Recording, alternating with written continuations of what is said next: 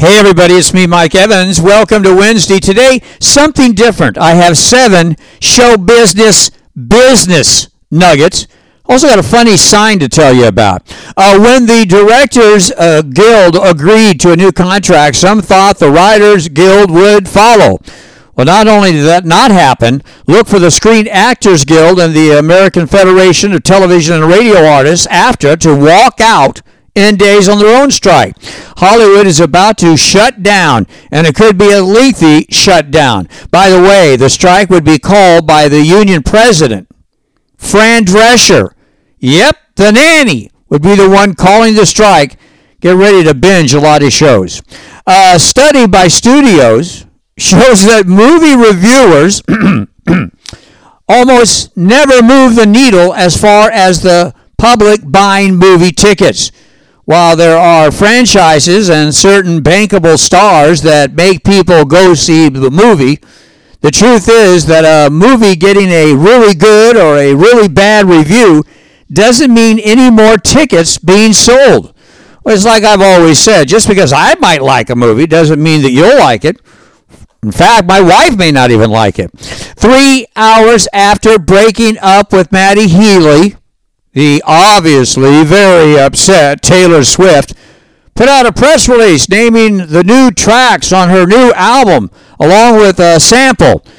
This Taylor Swift is a calculated, hardcore public relation money-making machine. Nothing bothers her, period. Next week, NBC will start a huge year-long push for the 2024 Paris Olympics. Television sponsorships are almost gone. That's according to NBC. Get ready to get bombarded for the 2024 Paris Olympics. That's coming right up. More show business. Last week, Sony Pictures struck gold with Spider-Man and Spider-Verse with a $120 million weekend. Before that, Universal Studios made $1.3 billion with their Super Mario. Before that, Disney had blockbusters, Frozen 2 and Lion King.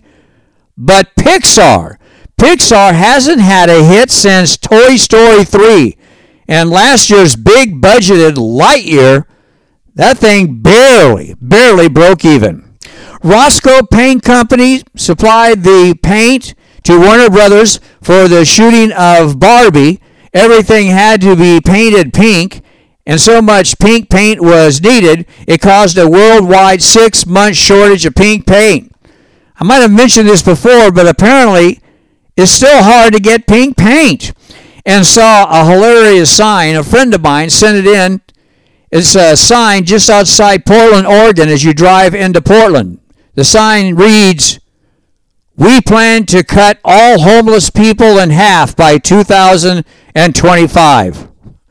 Well, that sounds painful and not very nice. Have a great day. We'll do it again tomorrow. Mike Evans, see ya.